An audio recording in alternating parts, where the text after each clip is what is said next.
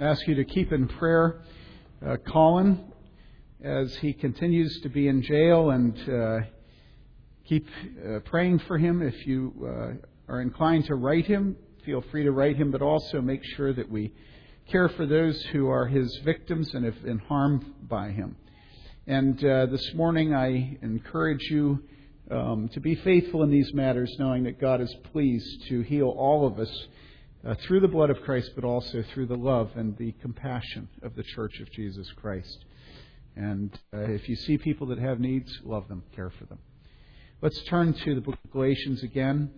This week we will again read verses 11 to 18. Galatians chapter 6, beginning with verse 11, reading through verse 18. See, with large letters I am writing to you with my own hand. Those who desire to make a good showing in the flesh try to compel you to be circumcised simply so that they will not be persecuted for the cross of Christ. For those who are circumcised do not even keep the law themselves, but they desire to have you circumcised so that they may boast in your flesh. But may it never be that I would boast except in the cross of our Lord Jesus Christ, through which the world has been crucified to me and I to the world. For neither is circumcision anything nor uncircumcision, but a new creation. And those who will walk by this rule, peace and mercy be upon them and upon the Israel of God. From now on let no one cause trouble for me, for I bear on my body the brand marks of Jesus. The grace of our Lord Jesus Christ be with your spirit, brethren. Amen. Now this week we're going to turn from the study of verse 15 to 16, and those who will walk by this rule, peace and mercy be upon them and upon the Israel of God. Now what is this rule? If the people that receive the peace and mercy of God are those who walk by this rule, what is the rule?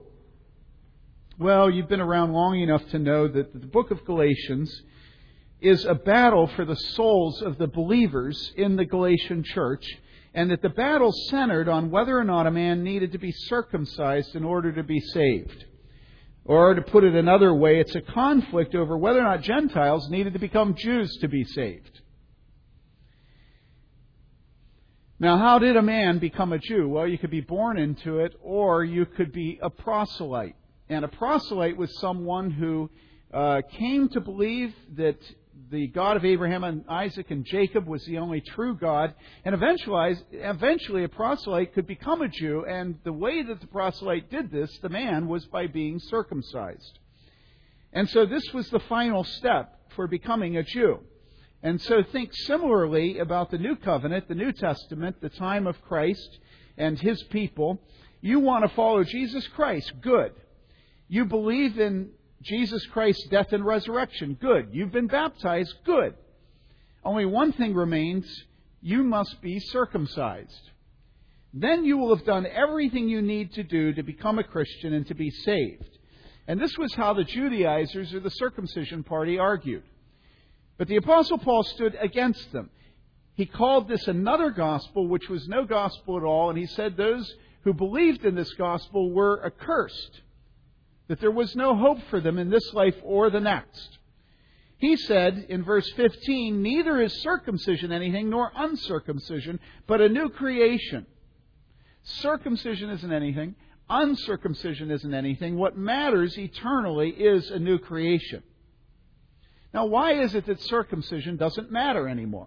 Well, because for the Galatian believers to believe that circumcision was necessary to be saved and to have themselves circumcised would have been for the Galatian believers to put their faith in the law and their own keeping of the law rather than putting their faith in Jesus Christ and His keeping of the law, even to death, the death on a cross. As the Apostle Paul said over and over again, it's either me and my works or it's Christ. It can't be both. Either I trust in Jesus or I trust in myself. I can't trust in both. It can't be some of Him and some of me. It can't be most of Him and a little bit of me. It's an all or nothing proposition.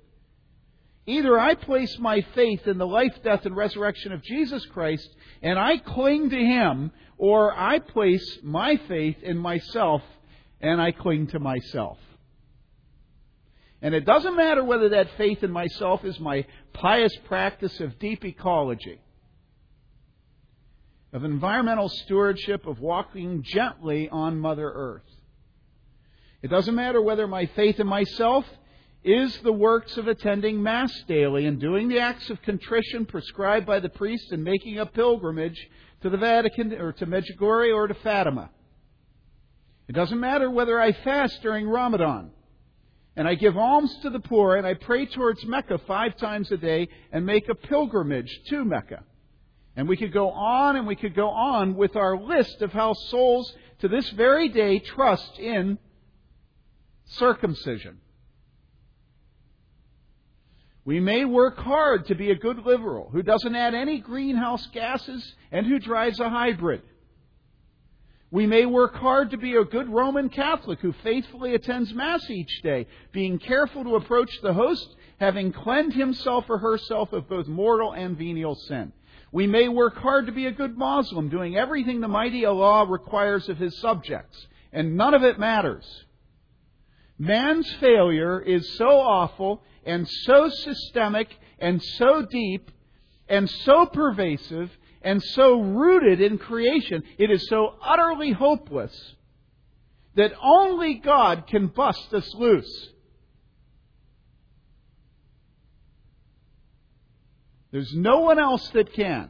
There is no other name given among men whereby we must be saved. Jesus Christ alone. And any lessening of our predicament by redefining sin, and man, we're masters at that today. I read this last week an article sent to me by a brother in Christ with whom I shared many years of ministry in the Presbyterian Church USA. And it is one of the most evil things I've ever read in my life. And it's an argument that is circulating within the PCUSA justifying those who have gotten good positions at rich churches and have an absolutely safe career ahead of them, pastors, at nice churches that already have the buildings paid for and therefore all the money can go to the salary. And listen, I know exactly what I'm saying. All right? It's unbelievable how these men are now accusing people like J. Gresham Machen of having been a Donatist. And they're accusing those who would leave this denomination, which is now endorsing homosexuality, and those who would leave it, they're accusing of being heretics, of committing, again, the Donatist heresy. And you say, well, I don't know what the Donatist heresy is. And I just say the Donatist heresy is that once you betray Christ, there's no return, and anybody who receives the ministry of the Word and the sacraments from you receives an invalid ministry because you betrayed Christ and you can't come back, or you can only come back individually, but you can't be a leader of the church anymore. There was a great controversy in the early church. And so they say that those who now say that the Presbyterian Church USA is apostate, all right, that these people are modern-day Donatists. And they go on and they say, for instance, let's take homosexuality. Now, mind you, this is a paper circulating among evangelicals. Not a paper that's circulating just among liberals. Evangelicals are reading. This was sent to me by a graduate, I believe, of Gordon Conwell, whose father is a pastor, was one of the most godly pastors I've ever known. And so he sends me this paper, and the paper says, now I'm not saying necessarily that he believes it, but the very fact that he thinks it's worthwhile circulating tells you something. All right. So this paper then goes on and talks about how it's a perversion of the gospel to take homosexuality and to set it up as a confessional issue. In other words, if somebody says that whether or not you give yourself to same-sex intimacy, if somebody says that you defending it and embracing it and giving yourself to it and demanding that the church accept you as a member and as a pastor despite your living continuously in same-sex intimacy sin, that if you say that this is wrong and that we cannot fellowship with Christians who say this, who do this, that you are a heretic. And here's the reason.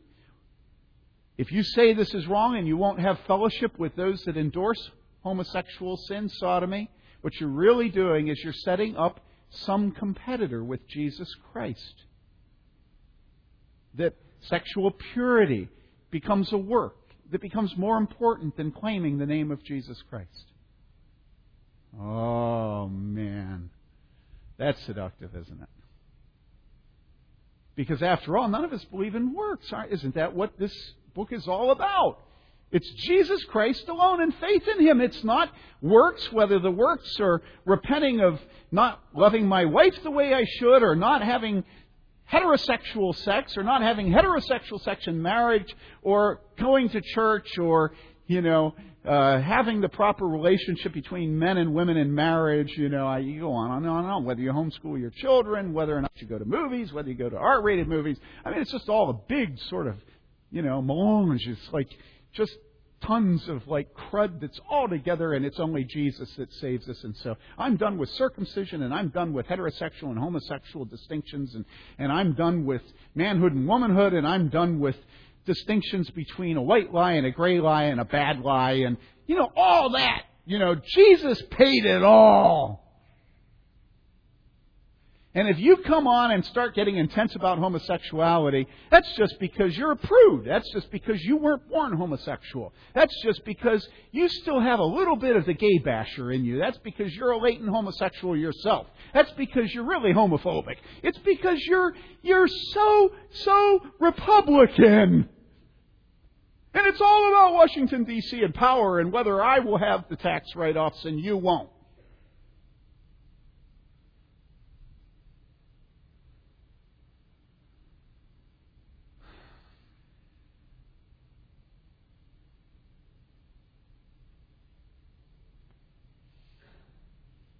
Man's failure is so awful and so deep and so systemic and so pervasive and so rooted in the fall. In short, we are so utterly hopeless that only God can bust us loose, no one else. And any lessening of our predicament by redefining sin. Don't you understand? Take your pet sin, whatever it is. Let's say it's greed. And you say, well, to be an American and to be greedy are the same thing. And so really, God can't expect me to not be an American. Well, there's certain prerequisites that go with having certain skills, like being an attorney. I'm choosing one that's not any of you, because you'll yell at me if I choose one that is you. So let's say, I don't think there are any attorneys here this morning. I don't think we even have anybody in law school here anymore, do we? Is there anybody here in law school? Well, let's beat up on attorneys. Okay? You're an attorney, and attorneys have certain things that go with their life. They earn a certain level of income, they have a certain level of education, tend to marry a certain kind of man or woman. It's just the privileges of being an attorney. And so you don't need to really worry about greed, because my gift is argument, my gift is logic. I should be an attorney, and there are just certain prerequisites that go with being an attorney. God has given me a wonderful gift with the double bass. Again, Andy's gone. Let's beat up on Andy. And I'm so good that I'm going to get hired by the Lyric Opera and Grant Park at the same time. And God gave me the gift, and I'll glorify Him with the gift, and I'll live off the fat of the land. And so to be a double bassist, it has a tremendous gift. And it's not greed, it's just there's certain prerequisites that go with the gift of the double bass that I was given. God can't fault me for having the father and mother I have, lots of money, and there are just certain prerequisites that go with being a Bailey or a Taylor. God made me beautiful. There are just certain prerequisites that go with being beautiful. I'm strong. There's certain prerequisites that go with it. And greed,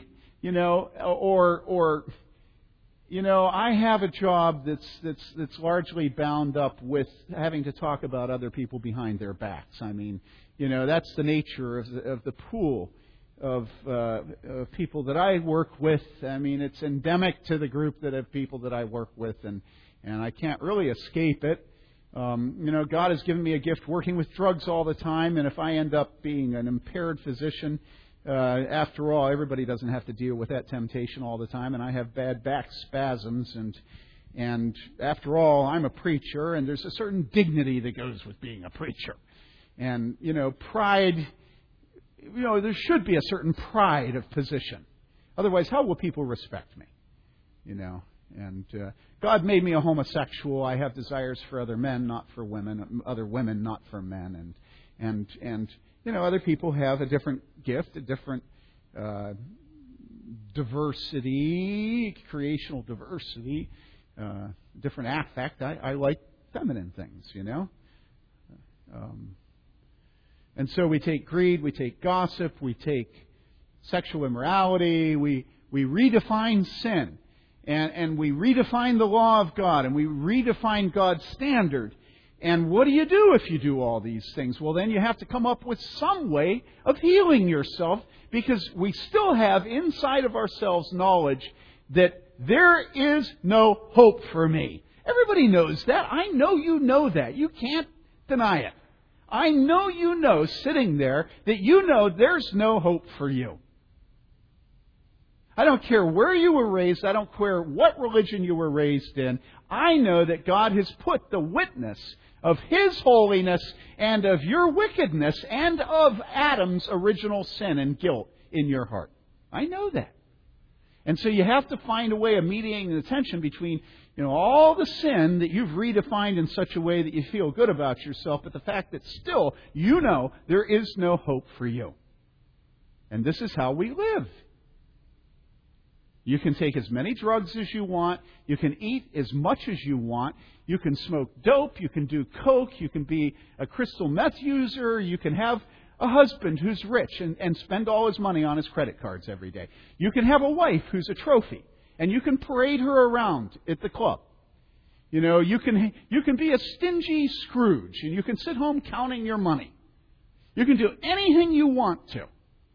And you are without hope in this world. What you are is with a bunch of hobbies and a bunch of things that you're addicted to that cause you to take your mind off the condition of your heart before a holy God. And that's the condition of everyone. It can be football, it can be drugs, it can be religion. That is what circumcision is in the book of Galatians. It's what being a descendant of Abraham was to the Pharisees and the Sadducees and the Jews. It is what baptism is to a Lutheran and a Presbyterian.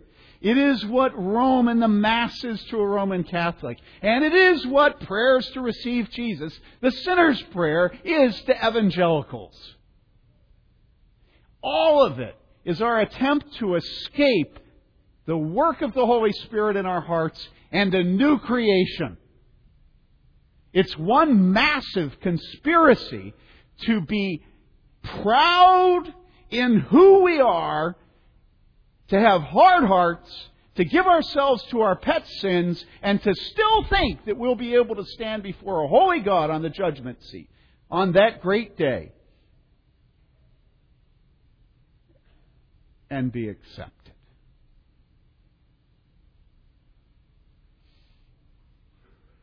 And you know that last week, what we saw was baptism doesn't save.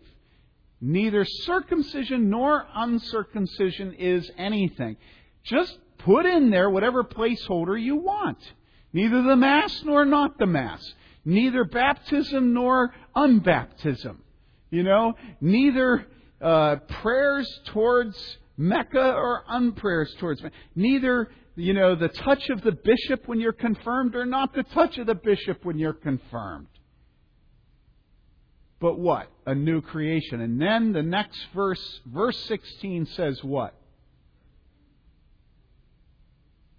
Those what? Read it, it's up there. Those who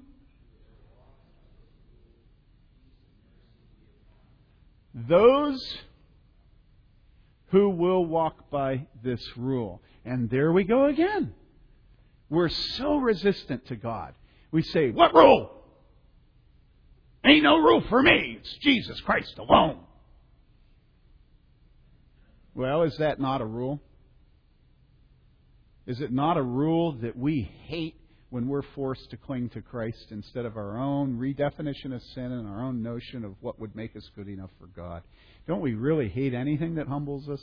Don't we really hate being dependent on Jesus Christ? You say, oh no, it's Christ alone. And I say, then why is it that you're trying so hard to not be dependent on Him for your money? You're very happy to be dependent on Him for salvation, but when it comes to your car and your money and your clothes, you're constantly giving yourself to worry. How can you tell me that you cling to Christ alone for salvation, but that you've got to use your money to make sure you're secure? Why? Our hearts hate being dependent. Look at this. We hate it. We hate lifting our hands. It's so vulnerable. It's so like self-abnegating. It's so, kind of pathetically childish. But this, excuse my stomach. I mean, look at this. Look at this. You don't believe in body posture?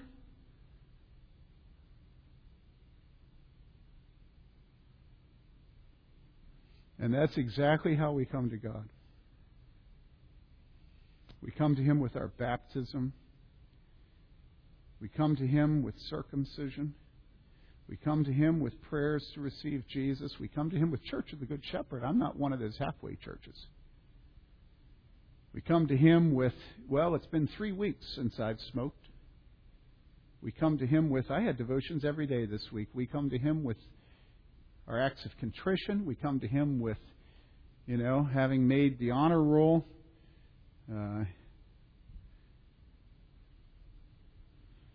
It's very interesting in preparing to preach on this text. All through the book of Galatians, I've read sermons of John Calvin on the text, and I've read the commentary of Martin Luther. Because I believe that if you have any hope at all of escaping the sins of your day, you have to have a place to stand outside of your day. Right? Can you buy that? You have to have some perspective in order to properly reject the sins of your day.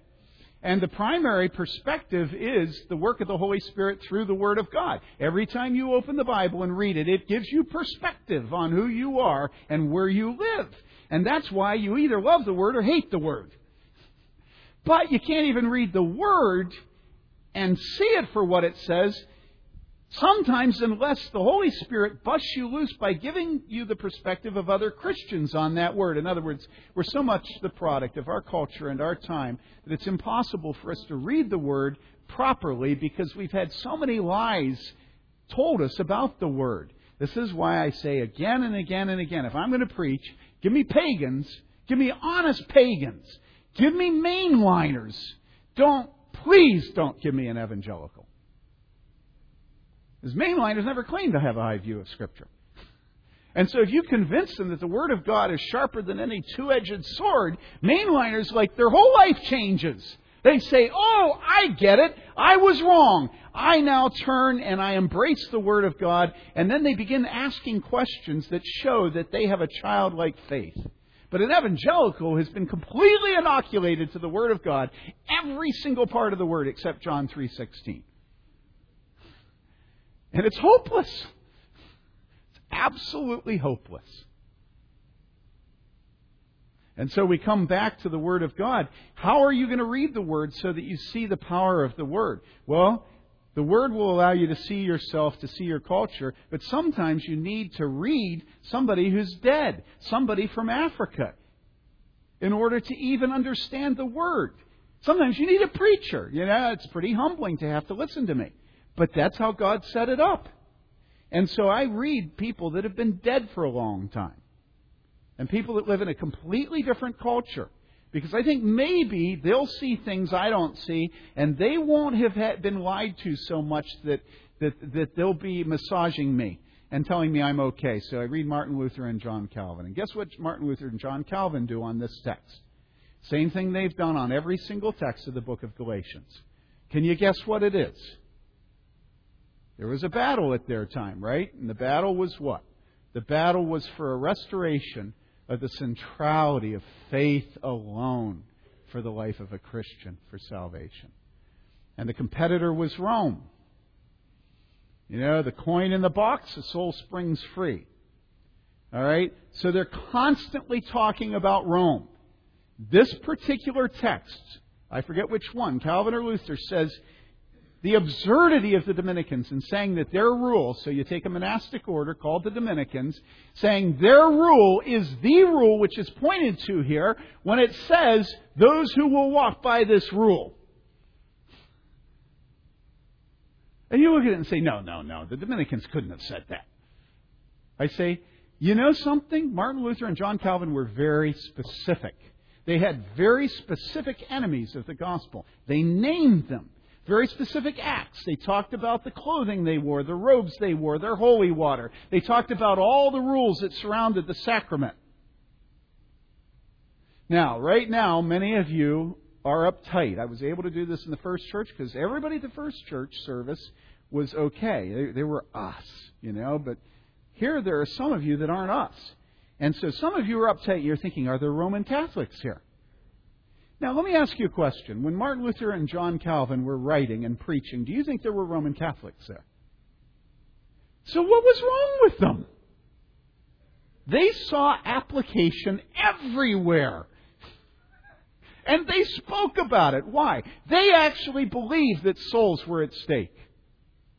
They believed that if a man thought that if he followed the rules of the Vatican, the rules of the Pope, that if he gave himself to daily attendance at the Mass, to going through all the rites of contrition, and then was super religious and went into a monastery or a convent, that he would do the works that pleased God and that he would be safe eternally. They thought that that was the modern day counterpart to the circumcision of the Judaizers.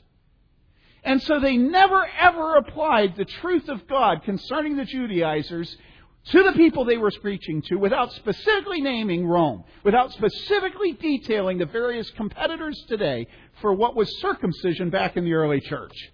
Now, are you willing for me to say that this morning? You say, well, the Reformers were not quite godly. The Reformers were imbalanced. Man, it was a different age. It was a bloody age. Life was short. You had to get on with it. But today, God works with us more gently. And you should too, Pastor. Come on, Tim, be tame. It's one thing to have heroes who are dead, but remember, they're dead. You're not going to be a hero today doing that kind of thing. You're not going to be able to have 10th Presbyterian Church. I mean, it's a private joke, sort of.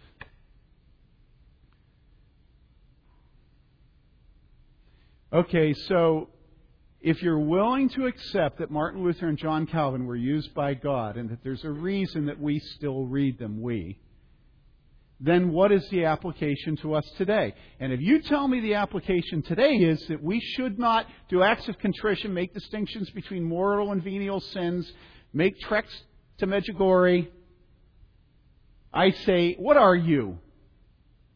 Are you absolutely brain dead? You think that there's anybody here that's tempted to go to Rome and to have an audience with the Pope? I mean, I'd like to do it. But I don't think anybody here thinks that they'd have a better chance of going to heaven because of doing that. What's the sense of us beating up on Rome? Yeah, it's a competitor for some people. But listen, a much more insidious danger for us is this danger of having a high view of the sacraments. Believing that if we're baptized, that grace is conferred and that God is pleased to use baptism in such a way as to save us. Of course, yeah, it is true, but it's not true. Neither circumcision nor uncircumcision, neither Rome nor un-Rome, neither Mass nor unmass, neither acts of contrition neither baptism nor unbaptism. You say, oh, don't speak like that about that. The Bible commands us to be baptized. I say, does not the Bible command us to be circumcised? You say, yeah, but that's old covenant. But baptism has replaced it. You can't say that about baptism. I say, okay, so then why did the Apostle Paul say, I didn't baptize any of you. Oh, wait. Yeah, I guess there were a couple of you guys I baptized. Flippant. Absolutely flippant about baptism. You say, you better be careful. You're sounding like an evangelical to me. We have a high view of water and of the sacrament. I say, so do I. such a high view that I don't believe it should ever be allowed to displace the honor of Jesus Christ. Ever. And so what's the parallel today? Well, the parallel is many young people turning to sacramentalism and to liturgy, to formalism. Exoperi operata, to you do the thing and the thing is done. To jacking around God by the ordinances and the means. To having your faith and hope resident in the physical act. Do you understand? But is that what we're really tempted by? No, most of us are really tempted by evangelicalism. And evangelicalism long ago gave up any sense of baptism and the Lord's Supper. Evangelicalism believes in what? What is the sacrament of evangelicalism? The sacrament of evangelicalism, the circumcision of evangelicalism, is without a doubt the sinner's prayer. That's what it is. 40 years ago, my dad wrote an article talking about how evangelicals have rejected baptism and have replaced it with prayers to receive Jesus. And so you talk to a normal evangelical mother and you ask her what hope she has for the salvation of her middle-aged son. And what she will tell you is that when he was in first grade, he went to Vacation Bible School, and his teacher told him that he prayed a prayer to receive Jesus.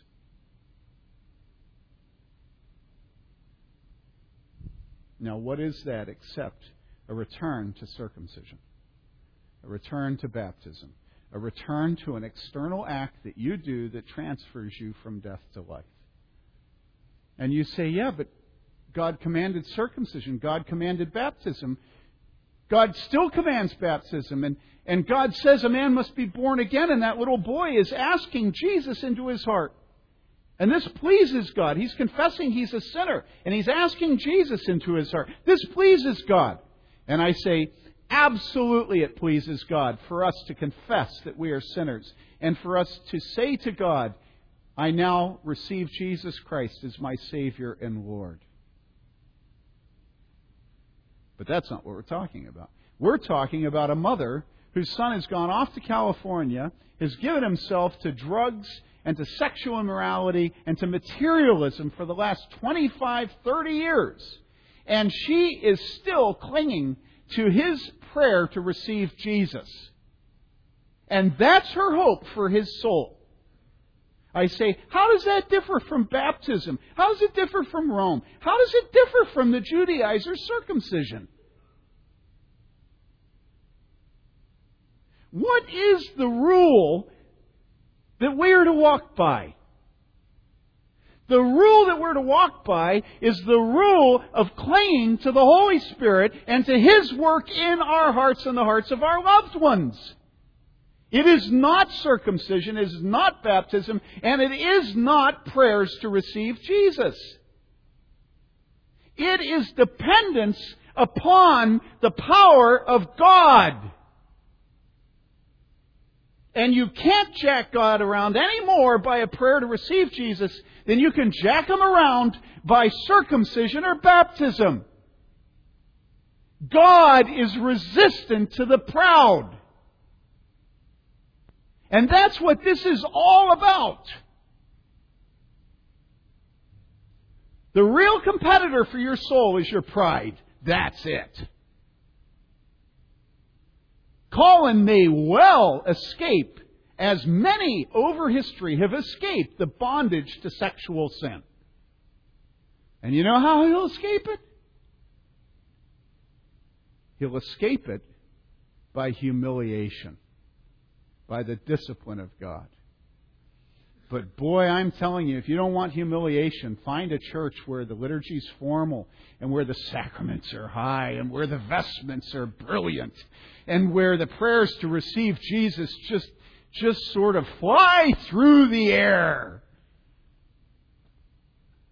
You know, find a church where the preacher will make sure you never ever have to examine yourself.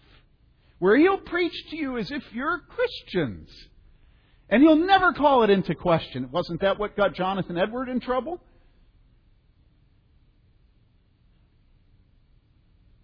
Refer to such churches where a fire of Holy Spirit dependence is cultivated in the church. Refer to them as pietistic and moralistic.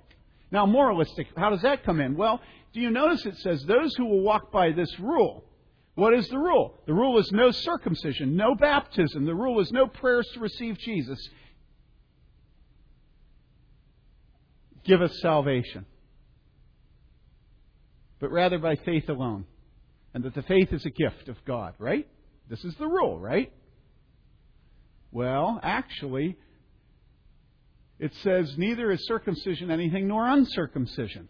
And so again, the rule is, it's not circumcision or uncircumcision, it's not baptism or unbaptism, and it's not prayers to receive Jesus or no prayers to receive Jesus, right?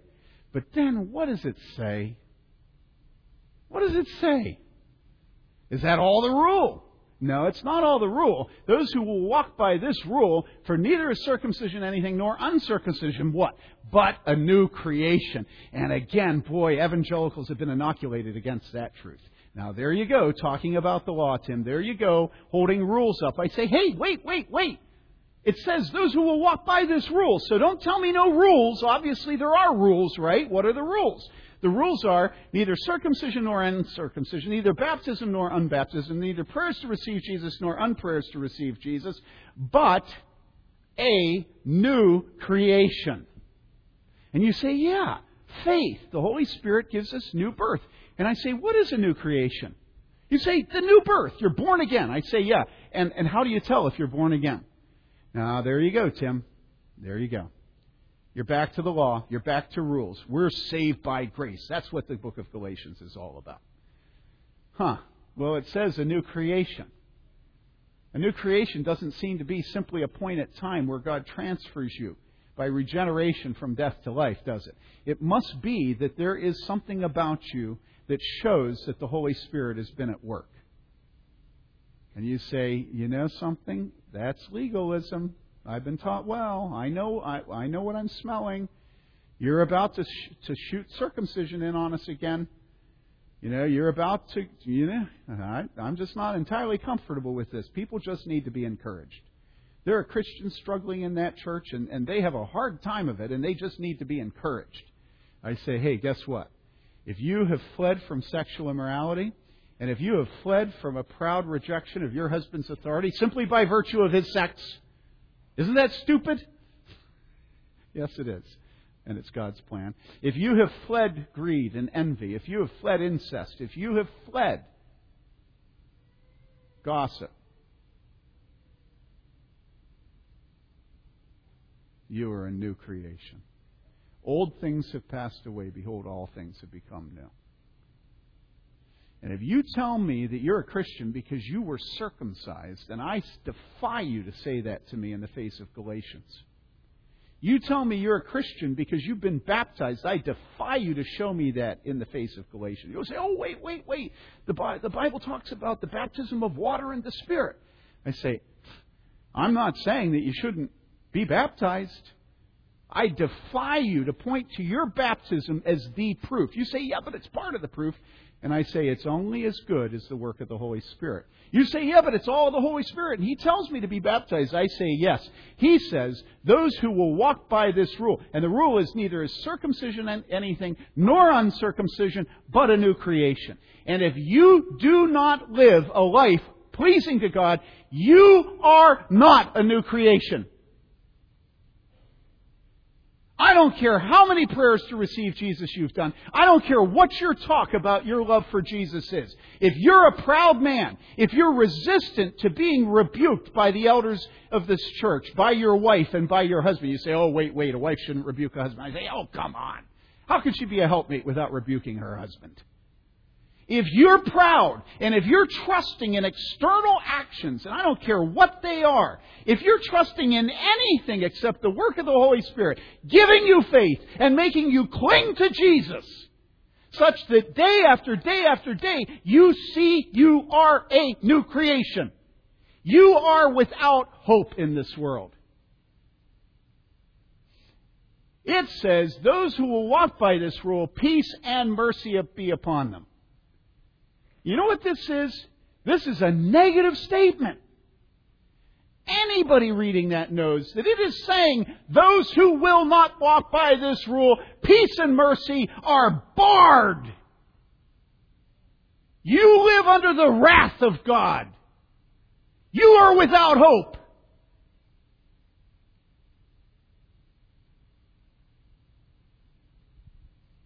This church has constantly had souls in it who are constantly giving themselves to every wickedness and talk about how they love Jesus. And if I tell you that it's all right, just as long as you know what the right is, that's all we ask of you, just that you have a little bit of inclination, is that a new creation? If you belong to Jesus Christ, you will be a new creation.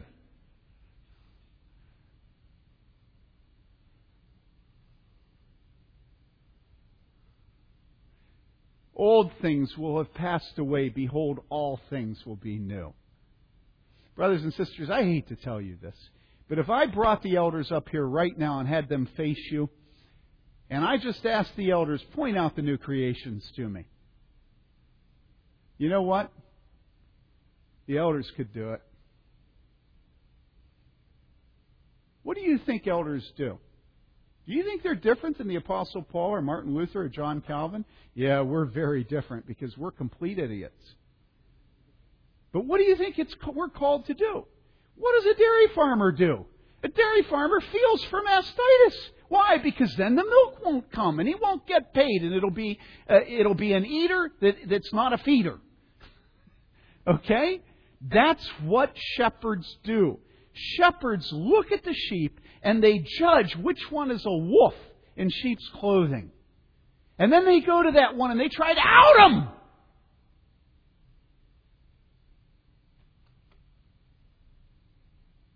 Why? Because they care about his soul and because they care about the other souls in the church, but mostly because they care about the honor of Jesus Christ. There is nothing that is worse than to have a church that claims the name of Jesus Christ and is filled with old creations who have not become new and who do not trust in Jesus Christ.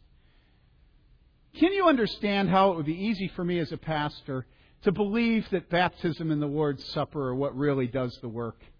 And all I do is you come up and I say, bless you, brother, bless you, sister, bless you, brother, bless you. Hey, isn't it time for First Communion for you, Taylor? You know? Okay, Taylor had his First Communion. We buy him a nice suit, maybe his first blue blazer. He comes to church. He has his First Communion. You know, Elliot Huck, you know, and bless you, brother, bless you, sister, First Communion. Bring the bishop up, put the you know, and oh no, we don't do that. We're evangelical. Okay, so in other words, you don't baptize your kids until they're 13, and then it's First Communion, first baptism, same time. You know, bless you, brother, bless you, sister. Johnny prayed to receive Jesus. And where's the heart? Where's the dependence on the Holy Spirit? Where is it? Where is it, brothers and sisters?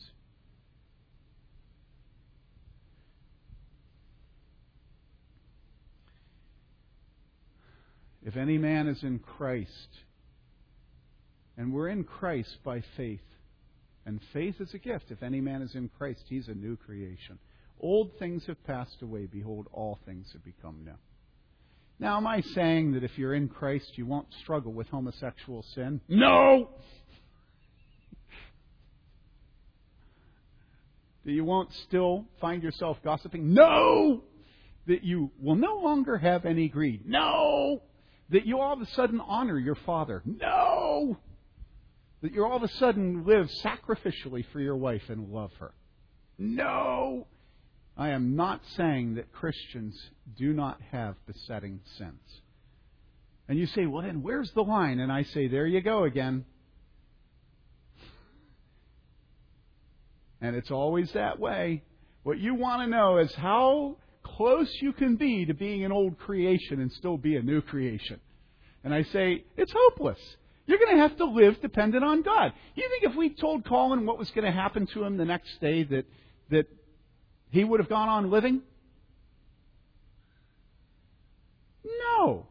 But do you believe that God was merciful to Colin? Yes. How about the Apostle Paul? You think it's really productive to have it recorded that he was holding the cloaks of those who stoned Stephen to death and giving full approval? I mean, is this a detail that has to be included in Scripture? How can he have authority and dignity as he writes the epistles when they have that in Acts? I mean, it's just so gnarly.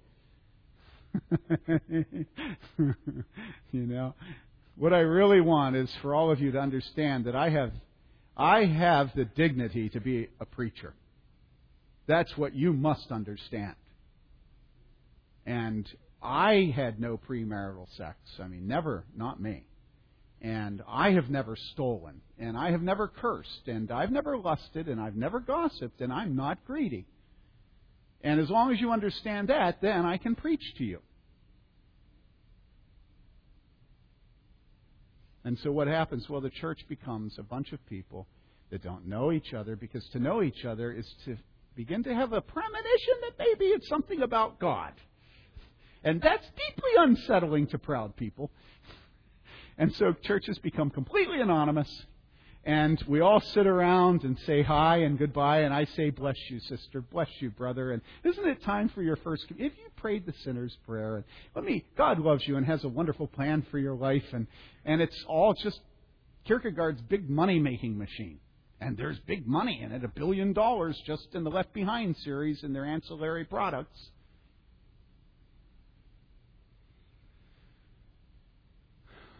This church will submit to this rule. And this rule is that we will not trust in externals, but we will wait on the Lord. And that when He gives us faith, then we will be examined by the elders, and they will test whether our confession of faith is sincere. And if we tell them, well, I was already baptized, or I've already been taking communion, they will test it. And you know how they'll test it? They'll look to see if you're a new creation. Because if any man is in Christ, he's a new creation. Old things are passed away. Behold, all things have become new. And will he have a standard that's scrupulous so that only the people that have grown up in Wheaton or Grand Rapids or Italy or Saudi Arabia will get in? No. The standard will be the ongoing work of God. And what probably will prove to them more than anything that you have been born again is the fact that your sins are being exposed, and as they're exposed, you are repenting. You say, oh, no. It has to be that they're good. And I say, you know what goodness is? Goodness is humility in the midst of repentance.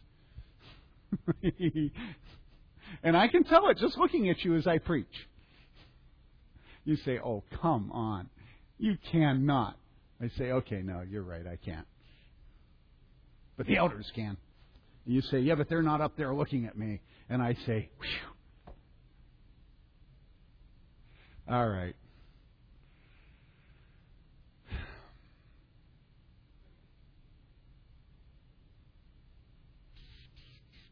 I'm going to read one scripture in closing. But it's a long one. You would know that, right? When Jesus came to people just like us. They had their heritage. They had their genealogy. They had their Wheatons and their navigators and InterVarsity and their Medjugorjes. They had their holy places. They had their temple. They had all the apparatus. And they were trusting in the apparatus, and they were filled with every kind of wickedness.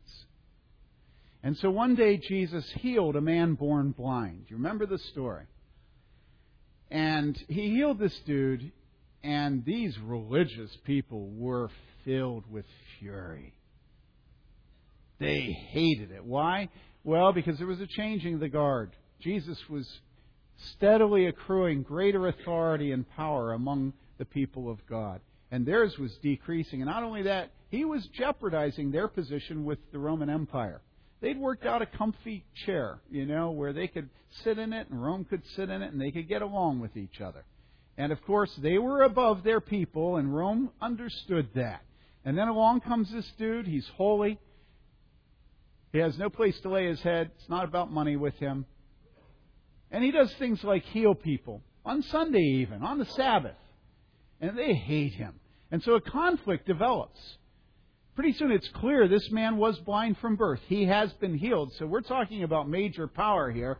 And they go around, they're gnashing their teeth. And so the conflict develops. And pretty soon this is what goes down between Jesus and the religious leaders of his time. Jesus was saying to those Jews who'd believed him, if you continue in my word, then you are truly disciples of mine, and you will know the truth, and the truth will make you free.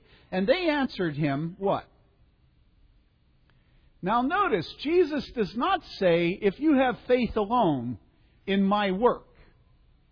What he says is, if you continue in my word, then you are truly disciples of mine. It's not that continuing in his word makes them disciples. It's that it proves they're disciples.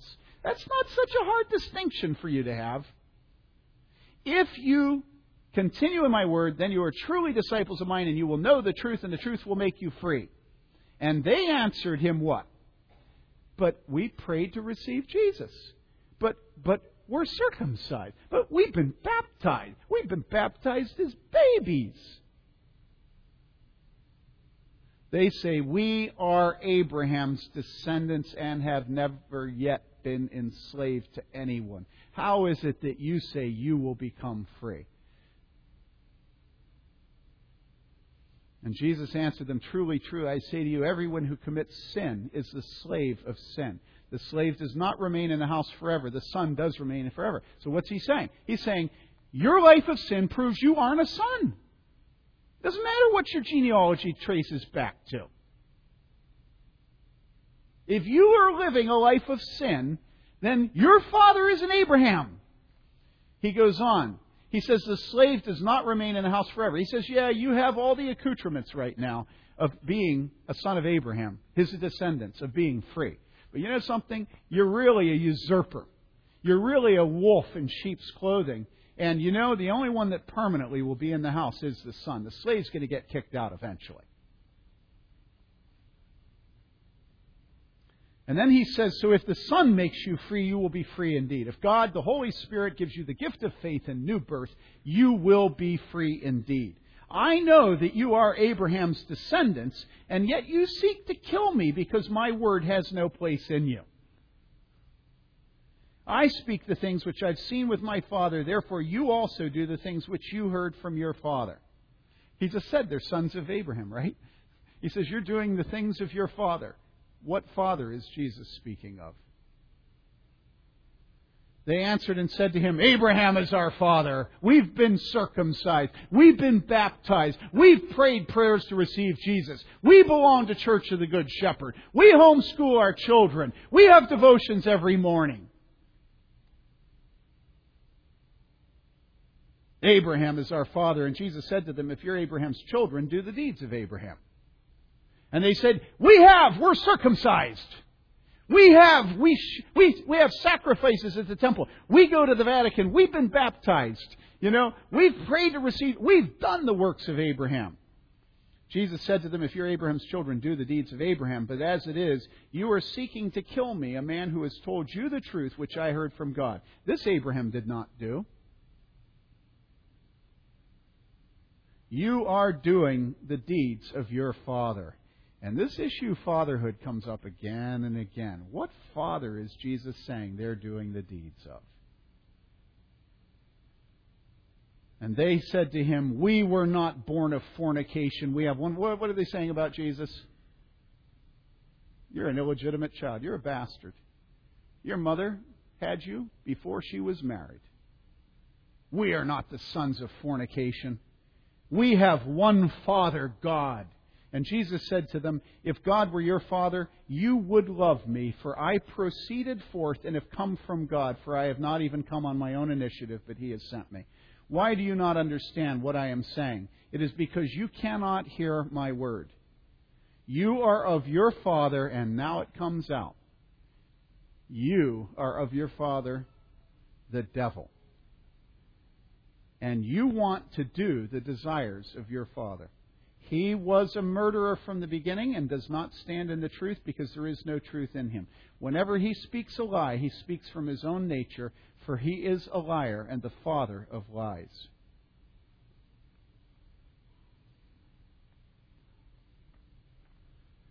Direct lineage from Abraham, of the tribe of Israel, circumcised on the 8th day.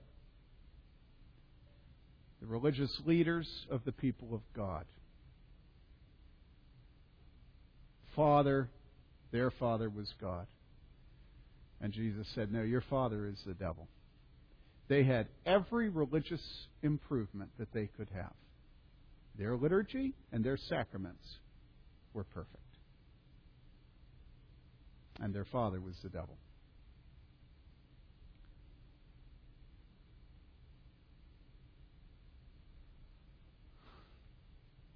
Thank you, Elliot. So now look at the end of verse 16. Those who will walk by this rule, peace and mercy be upon them, and upon what? The Israel of Abraham, the Israel of circumcision, the Israel of baptism, the Israel of sinners' prayers, the Israel of belonging to the Church of the Good Shepherd. No, the Israel of God. The Israel of God. Are you the Israel of God? Do you have faith in Jesus Christ?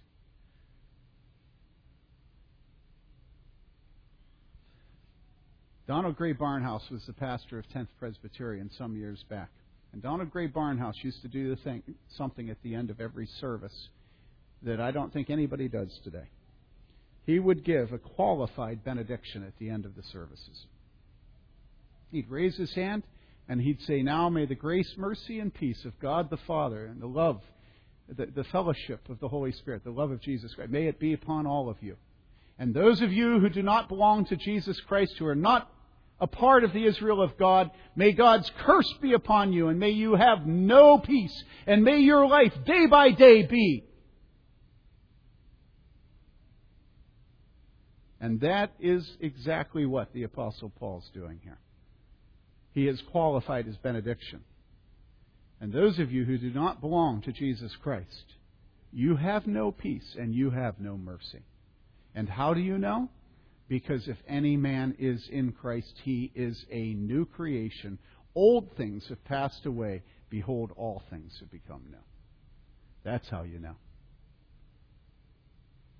Let's pray.